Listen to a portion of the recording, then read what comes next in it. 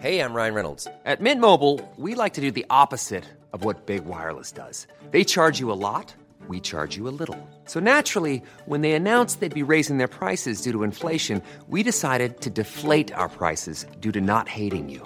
That's right. We're cutting the price of Mint Unlimited from $30 a month to just $15 a month. Give it a try at mintmobile.com/switch. $45 up front for 3 months plus taxes and fees. Promo rate for new customers for limited time. Unlimited more than 40 gigabytes per month. Slows full terms at mintmobile.com.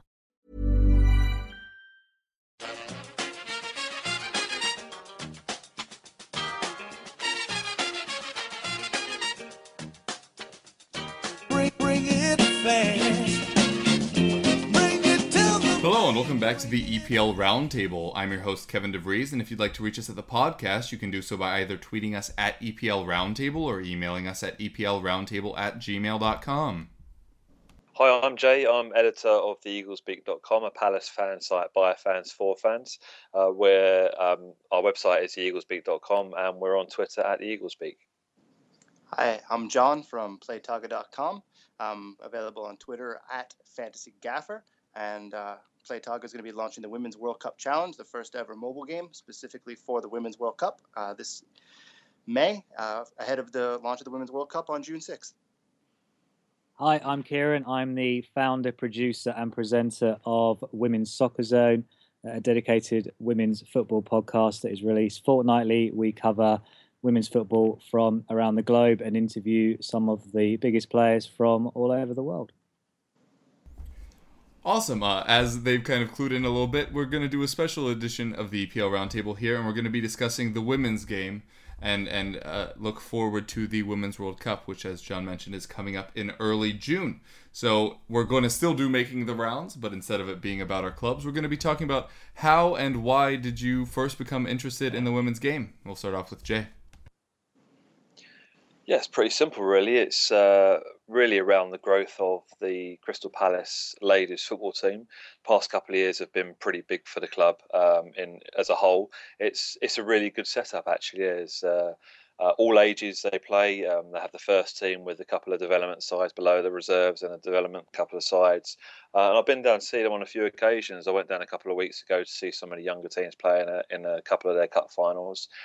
And it's decent football. I mean, the way that the Palace club is run is they work on youth and to all the teams to play in the same kind of manner, so that if they do get promoted throughout the club, they end up knowing the system and knowing how to play, and it seems to work well. My first interest in it was last season when we started promoting the Palace ladies on our website. They were pleased to get the extra exposure because the women's game, particularly below the revamped Women's Super League, doesn't really get the coverage, particularly at the club level. And it's really helped, actually, because I know the official club site has now taken an interest in the Palace ladies. They were promoted last season from one of the lower divisions. They're now currently playing the South East Division 1, which is just below the Premier League, and that Premier League is just below the Women's Super League. So that's how the setup is. But with the announcement that the Women's Super League is going to be expanding next season, I think the WSL 1 is going to have an additional team, and the WSL 2 is going to have another team added to that, and it's going to be like a promotion relegation. So there's going to be a link into the Premier League. So it's a big thing for the clubs like Palace that are just on the fringes, and there is perhaps talk or rumoured talk about a third Women's Super League being set up at some stage in the future. So it's really good, and that's really where my interest came from. I had a chat with the Palace ladies chairman, Richard Spokes, top guy, very enthusiastic about the women's game and very proud, rightly so, about the way that the Palace Ladies Football Club have gone about their business in the last few years and really become a bit more of a focus around Crystal Palace, the actual club itself. Obviously, in the men's football, take precedence, but it's they're pushing their way into people's people's knowledge, and that we're trying to raise the awareness of the club on social media and on our site. We have a weekly update from the club on our website itself. So that's where the interest really came for me. And obviously, with the on a bigger scale, the England women's team being shown a lot more regularly on UK TV obviously adds to football, and obviously the sellout crowd at Wembley against Germany relatively recently just shows that the women's game is really on the up, and I think it's it can go a long way now that they've sorted out the pyramid a bit better than it was before, to give clubs like Palace a better future in terms of looking ahead and where they can go. So the sky's kind of limit for some of these clubs if they run properly and go about their business properly. So yeah, I'm hoping that we're helping the club to engage with fans, and we know that Palace are one of the better supported clubs outside the Women's Super League. We have a lot of fans that go to games because they are relatively local, but more than that, a lot of the fans do travel to away games. I think we had quite a few travel to watch Palace play Norwich at the weekend, and this is their first season in the South East Premier League, and they're currently third at the moment. And it's been a really good showing from them. They play some decent football, and they're pressing the top two. It's difficult to say whether they're in the realistic shout of promotion this season because the leading team, I think, is MK Dons, are at the top at the moment. Getting the points and putting away, but there are a few fixtures between now and the end of the season that could play a part. So we'll see what happens. But that's really our interest in the Palace ladies, in women's football, and obviously above that as well, international football. Takes a bit more an interest, and it's really getting it into the general fan psyche really, and knowing that the women's club is around and they're actually doing good things. Yeah. To reiterate some of what Jay just said, I do think that my interest also lies in having the growth of the global game, especially the global game in the United States, be reflected across both men's and women's sport. Growing up in the United States in the 80s and into the 90s, it was the American women that were the dominant team on the international scene, and were certainly performing better in international competitions than the men's national team were.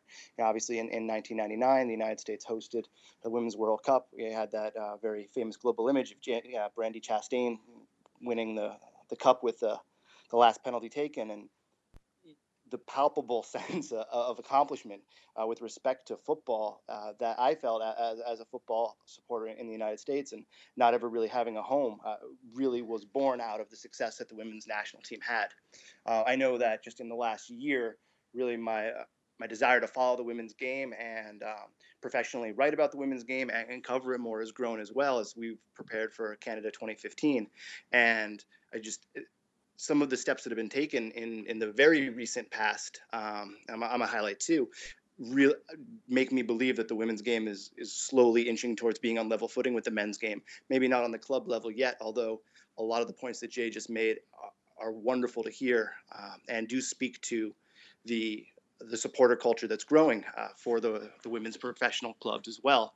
But the recent Nike launch of a men's cut of the women's national team jersey is a phenomenal step in the right direction, in my opinion. I know that a number of the women that are in the industry that I've spoken to have been blown away by the response they've gotten, have been floored by seeing male supporters proudly wearing that kit already. It's only been out maybe a week or 2 weeks, and they're already flying off the shelves, and that's been phenomenal.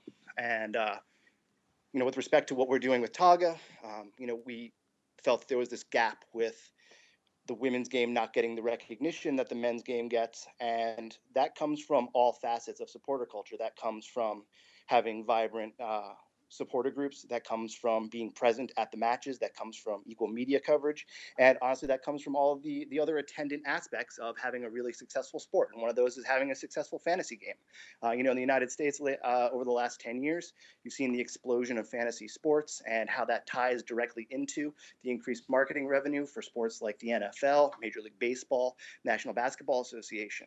And there is no fantasy game for women's sport outside of the Women's World Cup Challenge, which we'll be launching in a couple of weeks. And personally, I'm very proud to have been a part of getting that off the ground. And I'm really excited to be working with you guys about covering that, covering the Women's World Cup in Canada this summer, and really continuing a fandom for the women's game that started in the mid-90s. Well, my interest, first of all, I would like to say thank you very much for inviting me onto the show. I didn't get a chance to say that on the intro. So Women's Soccer Zone launched about 2 years ago. My interest in women's football probably came about 6 years ago. I used to work as a local journalist in my hometown of Watford, and for anyone that follows the women's game, they will know that Kelly Smith, who is a high-profile player over here in England, is a fellow what we would call Watfordian, and I was introduced to her through a mutual friend and interviewed her. And my interest really stemmed from there, and started doing a bit of blogging a few years ago, and started to get in contact with players over social media for interviews. And back then, there wasn't really that interest. You could approach a player on Twitter and say, would you like to be spoken to, or would you like to be interviewed? And 9 times out of 10, they would come back and they would be incredibly enthusiastic about it. And over the time that I've covered the game, certainly the game has grown here and in different countries across the globe. And that kind of prompted me to start up my own show a couple of years ago, because as far as I was aware in England, there wasn't one. So in the 2 years that we've been running Women's Soccer Zone, which I should say and didn't say in the intro, you can find on audioboom.com/Woso Zone, and can follow us on Twitter on @Woso Zone. We've interviewed some of, from players from all over the world. We've interviewed over 100 players and staff from 15 different countries, and we've been able to speak to them about their footballing careers and their lives off of the pitch, and try and give fans and supporters of the women's game access to players that they maybe don't get for other avenues. The media coverage is certainly increasing, but what I try and do is offer something a little bit different, try and give a little bit of insight into the people behind the players, and that's certainly been successful up to now. And because of my background in journalism, I've been able to do a little bit of writing. I write for a publication over here in the UK called She Kicks magazine. Certainly recommend people check that one out. And I also write for a magazine out in the States called Our Game, equally as popular, and certainly worth a read. And thankfully, because of the interest that I have in the women's game, I will be going out to the Women's World Cup in Canada and spending a week in Winnipeg and covering a few of the games, and certainly try and get to as many games as I can, both here and in Europe. I was out in Sweden in 2013 for the European Championships, just as a spectator at that time. Went out to Seattle last year and watched a few games in the NWSL. And I'll be in Berlin in a couple of weeks for the UEFA Women's Champions League final, which takes place between Paris Saint-Germain and FFC Frankfurt. So that's really where my interest comes from. Awesome. Yeah, mine came surprisingly close to really when I started following the sport as a whole, just as recently as 2009, 2010. And then pretty much the 2011 Women's World Cup just really grabbed my attention, kind of like John mentioned it did for him earlier in life, where, and we're hoping to help fix this problem as well, which is, summer is often a dead period in the sporting calendar. And there's a tremendous sporting event happening this summer that I feel was underrepresented, and it's why I'm happy to say that we're going to cover it and talk about it, because it's shining light on what is tremendous sport. Just for me, as Kevin DeVries, I have a cousin that plays women's basketball and has for some time, and I feel like that's a big thing. Like the first time you start following women's sport, because I know a lot of the talking points are, that it's at a lesser level, but if you don't address that and you just watch it yourself, it has the same aspects of everything. Like John said, it has the same highs, the Brandi Chastain thing. It has the same lows. It's all the same sport that we all love and care about. So to disregard it just because of gender, I think is a little bit insane. So very happy that we're covering this. As for my interest in women's football as a whole, like I said, happened pretty soon into my interest as a whole. But the 2011 one, I had a friend that was really, really into it, and so I tagged along. We went to most of the U.S. matches, and there were people doing all the chants that all the Europeans hate that we do, with the "I believe that we can" wins and the USA chants, and a group of people just randomly started singing the national anthem during the penalty shootout against Brazil, I think it was. So just all those kind of like memories just really cemented it from that point onwards. Unfortunately, haven't really followed most of the league. There was a restructure, kind of like what Jay was talking about, in the U.S. with the WPS folding, and then kind of the NWSL being reborn from that with support from the Canadian, Mexican, and U.S. Football Federation. So is definitely a new thing to watch ever since Jim Fishlock has been on, kind of keeping an eye out for Seattle Reign as his sister plays for them, and I know Kieran mentioned getting over to see them as well. So I'm looking at this as an opportunity to learn more about it, as opposed to most of our EPL Roundtable ones and coming at it more from kind of a quote unquote expert point of view. I'm very grateful to be able to come on and probably learn a lot more about a sport that definitely needs more recognition. All right, and so on to, it's a pretty good segue onto the topic, which is, what do you make of the growth of the women's game? We've already mentioned the restructurings that have gone on, the popularity jumps, which John has mentioned with his fantasy stats and stuff. So what do you make of the growth that's been recently made, and how do you think it could be kind of accelerated going forward? Yeah, I think from a UK perspective, I think the biggest thing is the live TV contract with BT Sport. I think that was a big big progress for the women's game, that you can watch the games, live games on TV, just like you can Premier League. So, it was about time that happened. It's become a saleable sport in this country. Much the same as the Premier League has and Championship football. Obviously not on the same level, but it's all a start. And there were glimpses of women's football on terrestrial TV, but nothing regular and as much as they show on BT Sport now. So the coverage on TV now is very good. The international football obviously is the same. When England play, you can often get to see the game. So there's a lot of progress in that respect, and I think that comes from the restructuring and the fact that they have two, the WSL 1 and 2. They've restructured in a way that has made it something that can sell and something that people can look at and make it a little bit more competitive and interesting, and as I mentioned earlier, the pyramid as well keeps other teams interested, because this is a sport where teams can rise up from the lower parts of the pyramid if they run properly and things are done in the right way, and they play football through the divisions, and they can get to, or they will be able to get to top divisions, just like you can in men's football in this country, and all that is fantastic in its own way. And obviously one of the biggest things as well is John just mentioned fantasy football. I mean, women's fantasy football, that is a great move, I think, because fantasy games across the world, particularly in America and the UK, are massive. I mean, Kev knows I play fantasy baseball, fantasy basketball, fantasy NFL, and obviously fantasy football. I mean, they're all, everyone gets involved. It creates the additional interest, and I think that will be, if that's promoted in the right way and is picked up by fans, and it can be something that would help promote the game and help people learn about the game as well, because women's football is still something that fans need to learn about. Very similar to me, and Kev mentioned that, outside of the football in this country, women's football in this country, international level, I haven't really watched an awful lot of, so it'd be great. I'm looking forward to watching the tournament, and a bit of education for me as well in terms of some of the players and bigger names, and hopefully I'll be able to pick up on some of the names that I can roll off a tongue, just like I can Ronaldo and Messi. I mean, it's going to be good to be involved and watch it from the next level up from what I'm used to watching in the UK. But yeah, I think that the whole game is now very much more attractive than it used to be. On TV, which is obviously the big thing. It's easier for people to watch when they want to.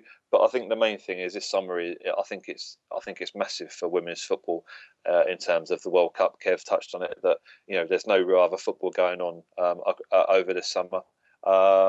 So it's something that fans can perhaps get into, and with the addition of fantasy football, women's football, it's going to be great. I'm looking forward to it, and hopefully a lot of other fans who haven't watched women's football before can perhaps watch the World Cup and come out the other side and come down and support some of the local sides that are playing football in and around the country as well. Yeah, I completely agree with all the sentiment, Jay. And I'm just going to plead a little bit of ignorance, because I don't know how much television coverage Canada 2015 is going to be getting in the UK, in any of those countries, or in any of the other European countries for that matter. But in the United States, I believe. Sorry, go ahead. I believe one of our main terrestrial channels are going to be showing showing the Women's World Cup, which is good news. I think it'd be easier for fans to be able to tune into and watch, which is obviously good.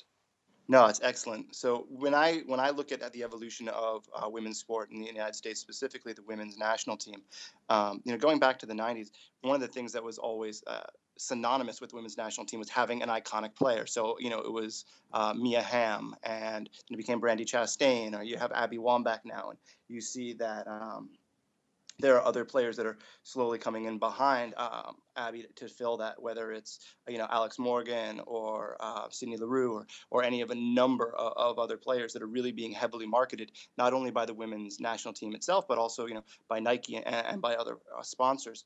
And so I think one of the things that I think is going to help accelerate this is if we do have all of our best players, all of the best women's players healthy and able to play. So actually, Kieran, I had a question for you. I know that England's captain, Steph Houghton, has just come back from injury in March. And is there any report on her progress? Or are there any other notable omissions that you feel might be missing from the World Cup, or women that might not be quite recovered or match fit?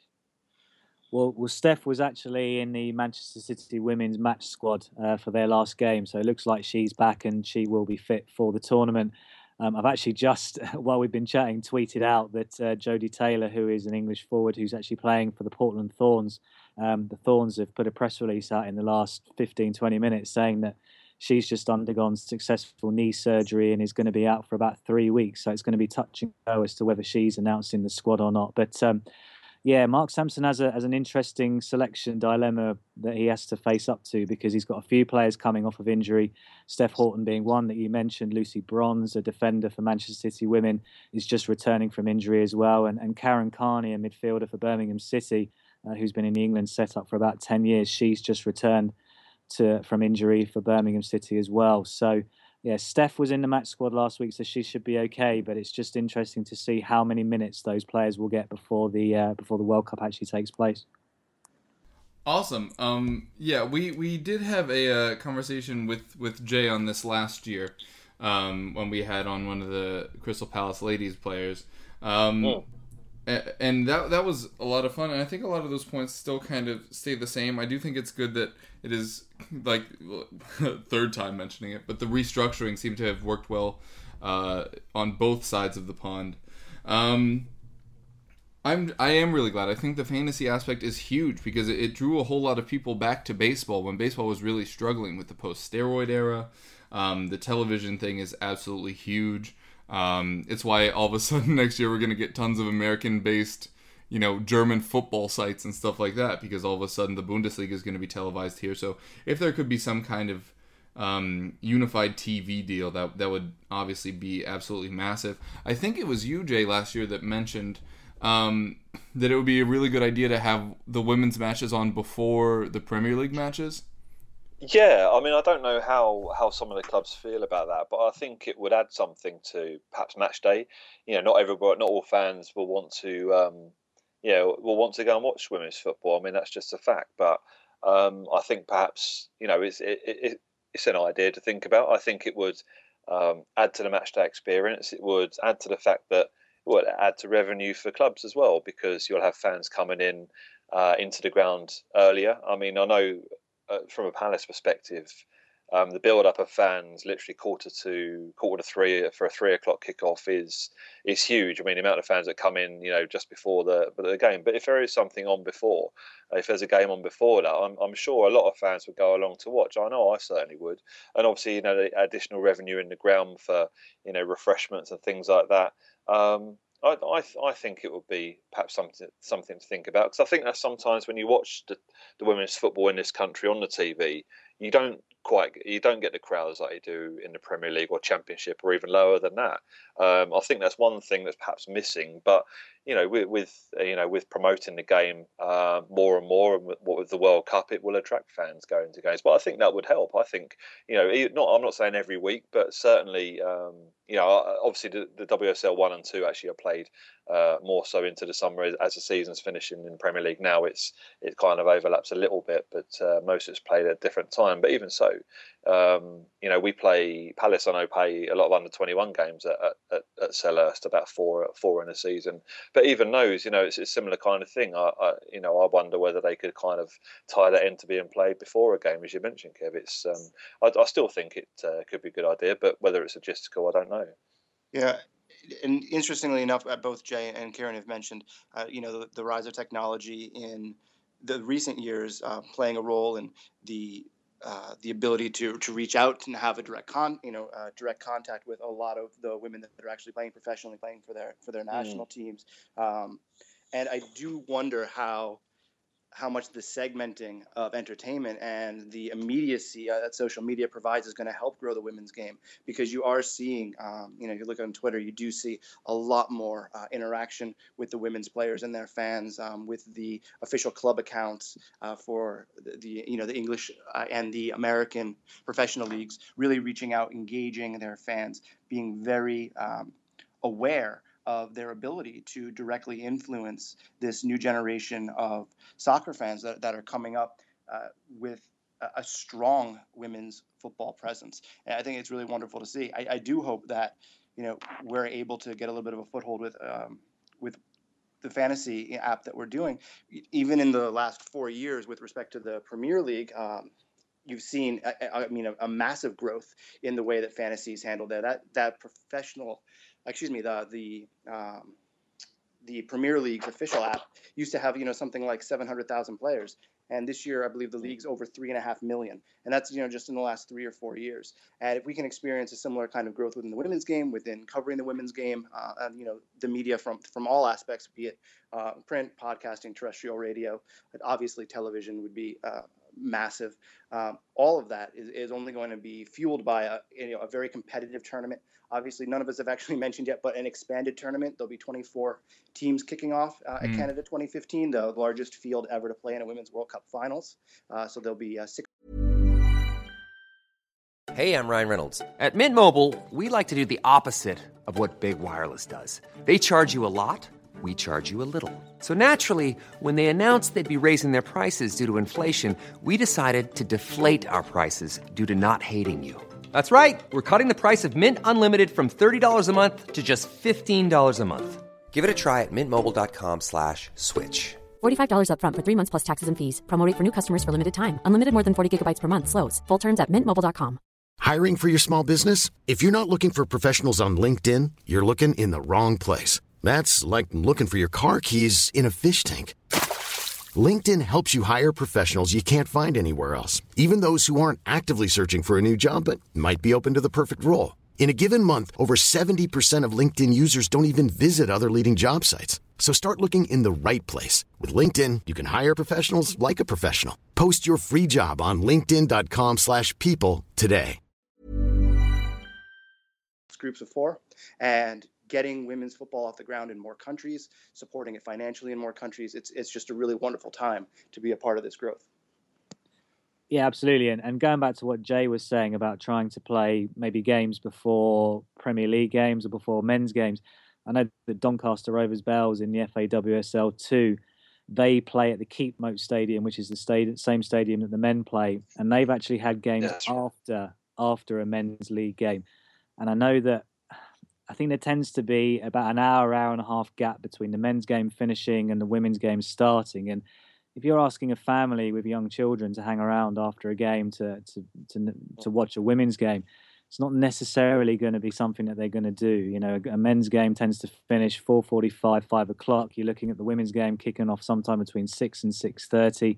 A lot of people will disappear. But I think Jay raises a good point. It would be interesting to see how a game might work if it was before the men's game, but I'm almost certain that there may well be reservations amongst managers and players of those men's teams that would probably have a problem with the pitch being cut up by a game taking place beforehand, 90 minutes on a pitch, and then a game taking place not long afterwards. I'm almost certain that there would be reservations over that. And whether that would work, I don't know. But in terms of how relationship works with clubs, I think in England, the relationship between the men's and the women's teams is definitely increasing. I look at Liverpool ladies as an example. The women's team last season on one occasion certainly trained with the men's team The Arsenal and Chelsea teams are very closely linked together as well. You'll see them promote each other through social media. Out in the States, the Portland Timbers and the Portland Thorns have exactly the same websites. The Houston Dynamo and the Houston Dash have exactly the same. The Houston Dash have a section on the Houston Dynamo website. So the men's teams are definitely taking more interest in the women's sides, and through that promotion and through that marketing opportunities that they have, it is helping to promote the game. But there's still a long way to go. There's no doubt about that. Awesome. Well, that was definitely a fun discussion to have, and we definitely look forward to seeing how it grows in the future. And obviously, the World Cup will have the same impact on people interested in women's football as the regular World Cup has for men's, where, you know, it's a chance to kind of reinvigorate your passion in it, and then hopefully carry that on to the domestic seasons. Up next, we're going to have Player Watch, which we have during the EPL Roundtable as well, but we're going to be talking about a player and a country that you're looking forward to seeing this summer. We'll start off with Jay. Yeah, I mean, as John mentioned, it's the biggest World Cup for women's football. I think 6 groups of 4. Correct me if I'm wrong there, but 6 groups of 4, I believe, going to be playing in Canada, and you can't see much further than, you know, top ranked sides in the competition, the likes of Germany, USA. But I quite, you know, you're looking at teams which, you know, England are outsiders for this. I think you only have to look at going back to the game at Wembley against Germany. While that was quite a big event, you know, for English women's football, and for 55,000 fans to be there to watch the game was a real milestone for the game. But Germany showed their class throughout the game.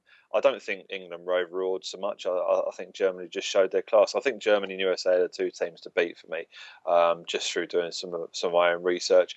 In terms of players, I'm not going to kid myself and say that I know a lot about the international players across the world, but doing a few. I mean, looking at a few stats on players, you've got the likes of the American Alex Morgan, also the German, is it Marizan? I think she's highly rated. Yep. And also, you know, you got a few American players in kind of the top 10 players in world football. Abby Wambach, I think you mentioned earlier as well. So yeah, I mean, there's a lot of good players in there, and obviously Hope Solo is one that a lot of fans will already know. You know, over the years, being the American keeper. So I'm really looking forward to watching the football. You know, in the summer, particularly as one of our main channels here are showing a fair bit of the coverage, which is good, and hopefully it will help to promote the game on, you know, not just international level but on a domestic level here as well. Yeah, for me, it's I do want to see the German team, and Kieran and Jay, you know, correct me if I'm getting my pronunciation wrong, but Germany does have the back-to-back reigning world women's players of the year, one being their goalkeeper Nadine Angerer, and the second being their young midfielder Nadine Kessler, who just won it this past year over Marta of Brazil and the United States Abby Wambach. And Germany's playing in a group that really, it may test them a bit more than I think people are expecting, just because they're grouped with Ivory Coast and with Norway. And Norway, for those who are unaware, is just another world power, particularly a European power that boasts a phenomenal collection of both attacking and defensive players. For me, the players that I guess I'm most looking forward to seeing are how traditional rivalries transition to the women's game. So in first round matches, we're going to have a France-England match. We're going to have a Brazil-Spain clash. And that Spain side is very interesting. A large number of the players that play for the Spanish women's national team also play their club football at Barcelona. And they've won now, I guess, 4 consecutive league titles. So while they don't necessarily have a lot of international accolades to their name, their ledger domestically is phenomenal. And being able to see them maybe step out of the shadow of some of the larger women's teams like the United States, like Brazil, like Germany, and maybe make a name for themselves at this tournament is fascinating to watch. Where do I start with this question? Very, very difficult. We're just going to nip off for like 10 minutes if you just want. I'll keep it brief. Jay actually stole my thunder a little bit because I actually did sorry. did a show when the groups were drawn, and I did it with a few fellow journalists from various parts of the world, and we all picked a player out, and Jennifer Marijan was one of the players that I picked out. So fair play, Jay, for doing your research. Germany and USA, certainly two of the favourites. I'd also put France up there. France are incredibly talented from back to front. They have some world-class players within their team. They have a forward, Gaëtan Tiné, who plays for a team, Juvisy, who are a team that have fallen away a little bit in the French league, have fallen behind Lyon and Paris Saint-Germain, but she's certainly one of the players that stands up for the French team, along with Louisa Nassib and Camille Abeli, two midfielders who certainly stand out. For the Germans, someone mentioned Nadine Kessler. Unfortunately for Nadine, she underwent knee surgery in March, so she's touch and go for the World Cup. It's probably unlikely that she's going to make it, unfortunately. And you're right, she was voted the Ballon d'Or winner, and Nadine Angora was the winner last year. So even without Kessler, Germany are certainly a team to watch, and for a lot of people are the favourites. The US, again, very, very strong, lots of depth. They actually have already announced their 23-player roster, along with Canada, Canada and France and Mexico, and the South Koreans are the only teams that have announced their squads so far. In terms of players that I'm probably looking to make people aware of, maybe I'll go for a few younger players that maybe people haven't heard of. There's a Norwegian striker, Ada Hegerberg, who is a former Turbine Potsdam striker who used to play in Germany. She now plays for Lyon in France. Lyon, although not the current UEFA Women's Champions League holders, a very, very strong team in Europe, have quality from back to front. And Ada Hegerberg, at 19 years old, joined them last season. And in her first year for the club has had an impressive year. So she's one to watch. And for Holland, striker Vivian Miedema, 18 years old, joined Bayern Munich out in the Frauen Bundesliga in Germany last summer, has just had her first season and has impressed in Germany. Certainly a player to look out for, Miedema, very, very quick and a very exciting attacking player. And I guess being based in England, I should probably pick an English player as well. So I'm going to pick Arsenal ladies midfielder Jordan Nobbs, a player that's really developed over the last 2 or 3 years, become a really important player for club and country. And I know that someone mentioned that England are probably outsiders. I'd agree with that. I think quarterfinals is probably par for England. Anything more than that is a bonus. Anything less than that is probably a disappointment. Kev, can I just jump in on the back of what Kieran said? Because as you know, I do love my stats, whether they're the general goals or chances created, anything that I can sink my teeth into. But the young Norwegian striker that Kieran was talking about, Ada Hegerberg, has, from the research that I did, she's scored 15 senior goals already in 31 senior appearances at the age of 19. Jeez. And as he did mention, the French forward, Tiné, she, and Kieran, correct me if I'm wrong, but she led all the players in European qualifying this round with 13 goals. And in the writing that I've been doing, I've been touting her as one of the players on the short list as a favorite for the Golden Boot at Canada. Absolutely correct. Yeah, Tiné, definitely one of the players to look out for in terms of the Golden Boot. Celia Sasic, who is another German striker who I didn't mention, will probably be up there as well. I mean, this is what I was saying, where do I start? There are so many talented and gifted players in the women's game that people will hopefully discover in this World Cup. It's going to be exciting. And I think, as Jay mentioned, biggest women's World Cup in history. We're traditionally used to seeing 16 teams. This time around, we will see 24. So we're going to see even more players able to show what they're capable of. Yeah, for me, huge supporter of the men's national team for both the US and Netherlands. Netherlands, again, we should have just named this podcast, correct me if I'm wrong. But this is the first time that the Dutch team has made it, correct? Correct, yeah, absolutely. It will be the Dutch's first Women's World Cup. And yeah, but they finished third in 2009 in the Euros. Didn't make it out of the group stage, but yeah, I'm very excited to see how that goes, busting out the orange kit in a year that I wasn't sure I'd need to. and they will also be hosting the European Championships in 2 years' time as well. So they will certainly have an opportunity to make an impression this time round, and hopefully for them, be ready to host the Euros in 2017. Yeah, that'd be awesome. Would you think that they have a pretty solid chance of getting out of that group? Likely behind hosts Canada, though? Yeah, I mean, that one, Canada will be favourites for that group, but it's anyone's after that. And Holland have some very exciting young talents. I mentioned Mia Dima already. They have a very experienced player, Manon Melis, who plays her football out in Sweden, which is one of the major leagues in Europe. And they'll fancy themselves. You know, they came through a difficult playoff to qualify for the World Cup against Italy over 2 legs. And there's some people's dark horses, not necessarily to win it, but to do well and make an impression. So maybe watch this space with the Dutch. Awesome. Dutch also have just some of the very best names on any of the rosters.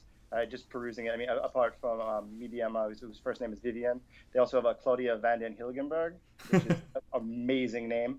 It really do look like if they can overcome China in that Group A match, that they'll have a very good chance of qualifying for the knockout stage. Yeah, I know we were already mentioning that the guys are getting the women's kit here in the U.S., but if you're going to get a Dutch women's kit, you might need to get an extra large to fit all the letters on there.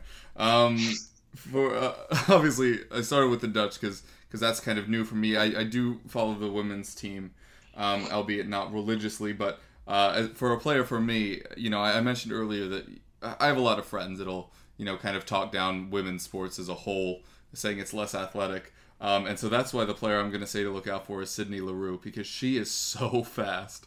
And it's really, really exciting to watch.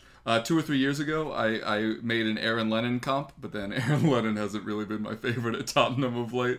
But, you know, a lot of people talk about how it's just technique and stuff like that, and that it's a slow game. And so that's who I would point to kind of burst that bubble.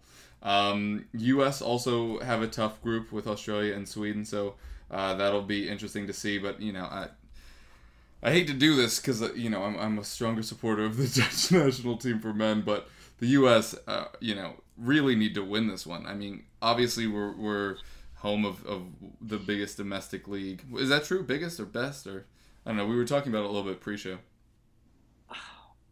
I guess the jury's out, isn't it? It depends on your preference. I think from my perspective, the USA has probably the most accessible league because you're able to watch it over social media through YouTube. More people can see it. We don't necessarily have that in other countries.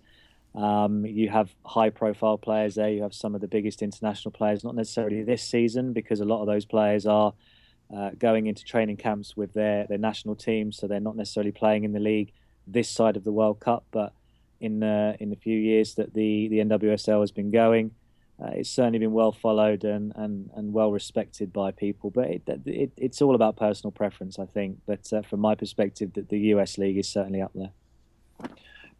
Kieran, can I ask a question? Actually, we mentioned just now that the increase in teams for this World Cup makes it the biggest women's World Cup to date. Do you think that is a good move, or do you think it might have been too much too soon, perhaps? I'm just wondering because when making a competition a bit bigger, we've seen it in the men's game on a few occasions where you know, some of the numbers are made up by teams which, yeah, they need experience playing against the top sides, but does it really enhance the competition as a whole rather than making it a bit more elitist? I'm not saying I want it to be elitist. I want to see the teams facing, you know, the top talent because they need to learn the game and to improve that. But I didn't know whether this was perhaps a step too soon for the women's game, or do you think it's about right? From a personal perspective, I think it's about right, and I think the only way we're going to find out is actually by doing it and allowing the teams to participate. As we mentioned already, teams like Holland will be participating in their first World Cup, and Holland are incredibly talented. And maybe if the tournament hadn't been expanded, we might not be seeing Holland in the competition. So from a personal perspective, I think it's about right. But I think until we actually see it in action, we're not really going to know. But I think if the game wants to grow, as I mentioned already with the European Championships in 2017, that's also going to grow as well. That traditionally has been 12 teams. That's going to be growing to 16 teams for the next tournament. So I think what the governing bodies are trying to do is trying to give those teams the opportunity to to get their foot on the ladder, if you like, and the more tournaments they participate in, the more experience they're going to get. And the only way these teams are going to get better is by playing against the best teams in the world. Very much so. Yeah. I also have a question for Kieran. And mine's actually a little bit more of a traditionalist question in that there are a number of the old guard that are going to be coming out for this World Cup, and more so in the women's game than in the men's. The old guard may mean a player who's still only in her mid to late 20s, but will have maybe played 2-3 World Cups. Specifically with regards to Brazil and with Marta and Christine, excuse me. Do you see a good run in Brazil at this point, or do you think that the number of matches that they've played is going to weigh heavy on their legs come the knockout stage? The biggest challenge for the older players is going to be the fact that the majority of this competition is being played on turf. And I think that you guys will probably know from the publicity, there have been some high-level legal battles that have now been dropped. I know that certain older players are concerned that trying to play a number of games in a short space of time is going to be very demanding on their bodies, and players like Marta and Christiane, it could be a problem for them. And I think that's probably why Kelly Smith announced her international retirement before the competition, because I can tell you now, Kelly is still talented enough, even at the age of 36, to represent England, but to try and go and play that tournament on turf week after week, and we're talking about games within days of each other. It's a big demand, and you may be right. It could be a challenge, but I think this World Cup, more than any other that we've seen in the past, squad rotation may well play a part, and we may well see more players being used than we've seen in previous tournaments. So building on that then, do you think that the nations that have vibrant domestic leagues will have an advantage come the knockout stage because, by definition, they have deeper squads? They have more women that are playing professionally, either at home or abroad. Yeah, possibly, but it might also mean that they've played more games over the last 6 to 12 months. And it might be that they're not as fresh as players that don't have strong domestic leagues. But from a personal perspective, I really do think if you look at the teams we've already mentioned that are going to be favourites, Germany have a very strong domestic league. FFC Frankfurt are in the UEFA Women's Champions League final. Wolfsburg are in the semi-finals. France, PSG are in the UEFA Women's Champions League final. Lyon are an incredibly strong team within that domestic league. The USA, very strong league in the NWSL. So, I think those countries that probably have strong domestic leagues are going to be favourites. However, a lot of the countries that are participating in this World Cup also have players that represent teams in those leagues. New Zealand, looking at Group A, have players playing in the US and other countries with big leagues. So it's going to be difficult to say, but I think this is why this World Cup is going to be so exciting, because there are big players playing in big leagues, playing for big teams, and through that they're going to have great experience and they're going to be able to produce that on the biggest stage in the women's game. Hey, Kieran, is there one team you recommend watching in the World Cup, or a dark horse that's worth looking out for?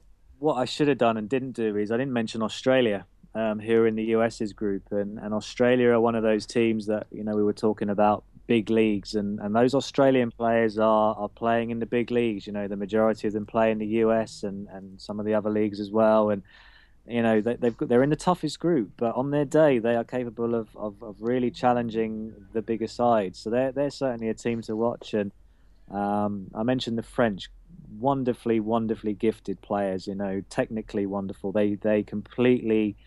They played USA at home at the beginning of the year, and they absolutely played them off the park. The US just did not get hold of the ball. And we're talking about one of the best teams in the world here, and the US were just not in the game at all. So if you're looking for a technically gifted team, watch the French. If you're looking for power and just ruthlessness, then the Germans, as you mentioned, Jay, they were ruthless at Wembley. Absolutely ruthless. They destroyed England. England didn't set up right. England were naive, and that's where Mark Sampson's going to have to get that balance right, because I wrote a World Cup preview for something that's coming out soon, and in the game against Germany, they set up to attacking, and they got exploited.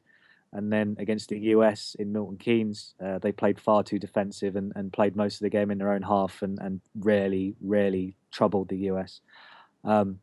But yeah, I just genuinely I think it's going to be an exciting World Cup. I'm really excited about it, and I wouldn't be going out there, if I wasn't. And it's going to be interesting. And you're right. Why does it matter if it's girls playing? It's football, and some of the goals and some of the techniques and the skills that you'll see will be.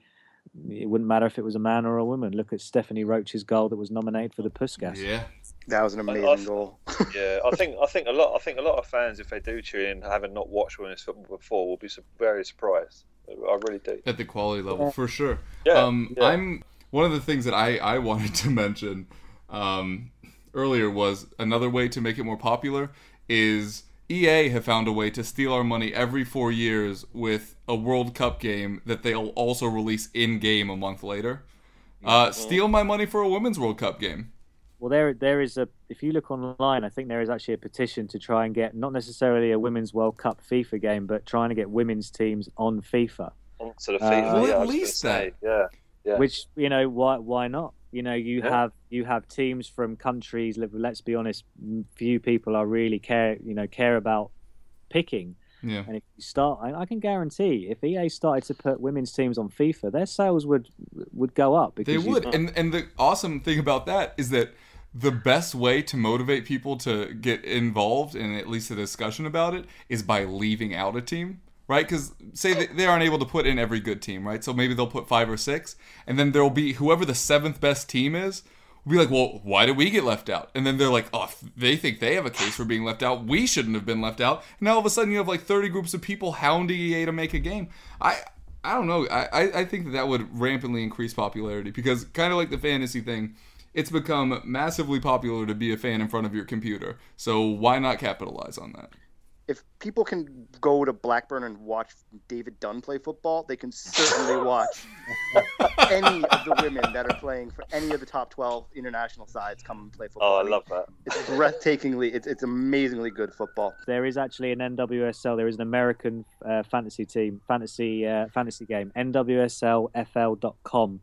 NWSLFL.com. So that is actually something that's been running since the NWSL started. So if you want to get some ideas for your fantasy game, that NWSL.FL? NWSLFL.com. So NWSL Football League.com, I think it must be. It must stand for. I don't know, but yeah, NWSL Fantasy League. So NWSLFL.com. There is actually a fantasy game that is up and running. That's amazing. No, I have to take a look at it. I haven't seen it yet. Awesome. Well, thank you guys so much for joining us, but we are out of time. So if you have any projects you'd like to plug or want to tell people where to reach you, now would be a good time. Thanks for listening. I'm Jay. I'm editor of theeaglesbeak.com, a Palace fan site by fans for fans. You can check our website out, theeaglesbeak.com, and we're very active on social media, particularly Twitter, so you can catch us there at the Eaglesbeak. And this has been John Wallen. I am on Twitter at FantasyGaffer. You can find my writing, rankings for Premier League players, a lot of content coming out on the Women's World Cup at Playtogga, which is PLAYTOGGA. And we have an app for the Premier League. It's a weekly game called Perfect 11, which you can find for both iPhone and Android now. And coming in 2 weeks, we will have the Women's World Cup Challenge, which is going to be the only game like it. It's going to be fantasy for the Women's World Cup, and we hope to have all of you come and play. Yeah, thank you very much for inviting me onto my first EPL Roundtable. If you wish to follow Women's Soccer Zone on Twitter, we're on @WosoZone. You can listen to the show fortnightly on audioboom.com/WosoZone, or you can download us from iTunes. Yeah, and Kieran, congratulations on Watford being promoted. I know that's your Premier League of choice. And so thank you very much for coming on and answering all of the questions we had and confirming all the things that we thought we knew. Anytime. Awesome. For me, I'm also doing rankings over on playtogga.com. Have an article right now up on the Eagles Beak if you want to go check that out. As for me on Twitter, I'm at Kevroff. If you'd like to reach the podcast, you can either tweet us at EPL Roundtable or email us at eplroundtable@gmail.com. All right, thanks so much for joining us, guys. It's been a pleasure as always, and we hope you keep listening.